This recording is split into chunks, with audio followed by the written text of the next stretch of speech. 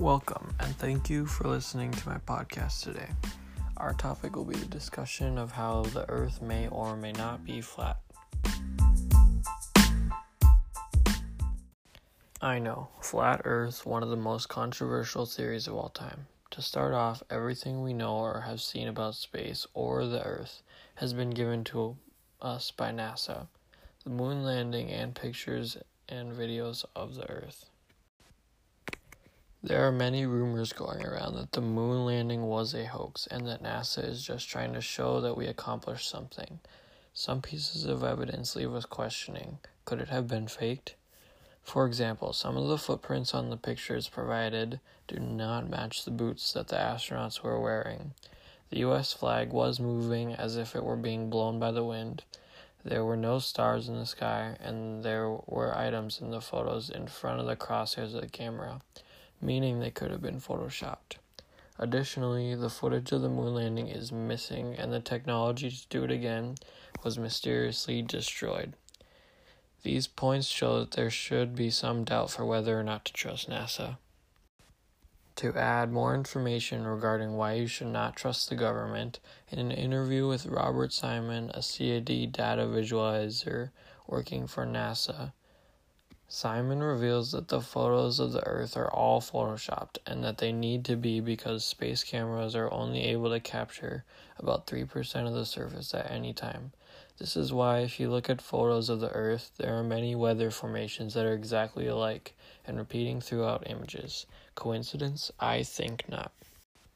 Circling back, the actual theory believed by many is that the Earth is a flat circle surrounded by a sort of ice wall, which is Antarctica.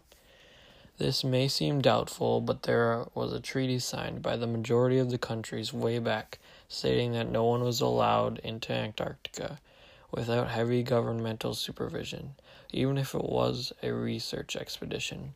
No flights above it and no exploring of it. Very interesting. There was a documented case of a flight going from the Philippines to LA, and they had to make an emergency landing. They ended up in Alaska, which is very much north of the two if you look on a regular map. But the flat earthers say that the United Nations logo is actually a map of the flat earth. If you look on that map, Alaska is between the two and would make perfect sense for the location of the emergency landing. Now I would like to know someone else's thoughts on the subject, so I interviewed a friend. Hello, what is your name? Riley Fitzgerald. Do you believe the earth is flat? No. Why? Because NASA says no. Why do you believe NASA? I don't know. Because I'm supposed to, I guess. So you put all your faith in the government? It's looking that way, yeah. Didn't they fake the moon landing?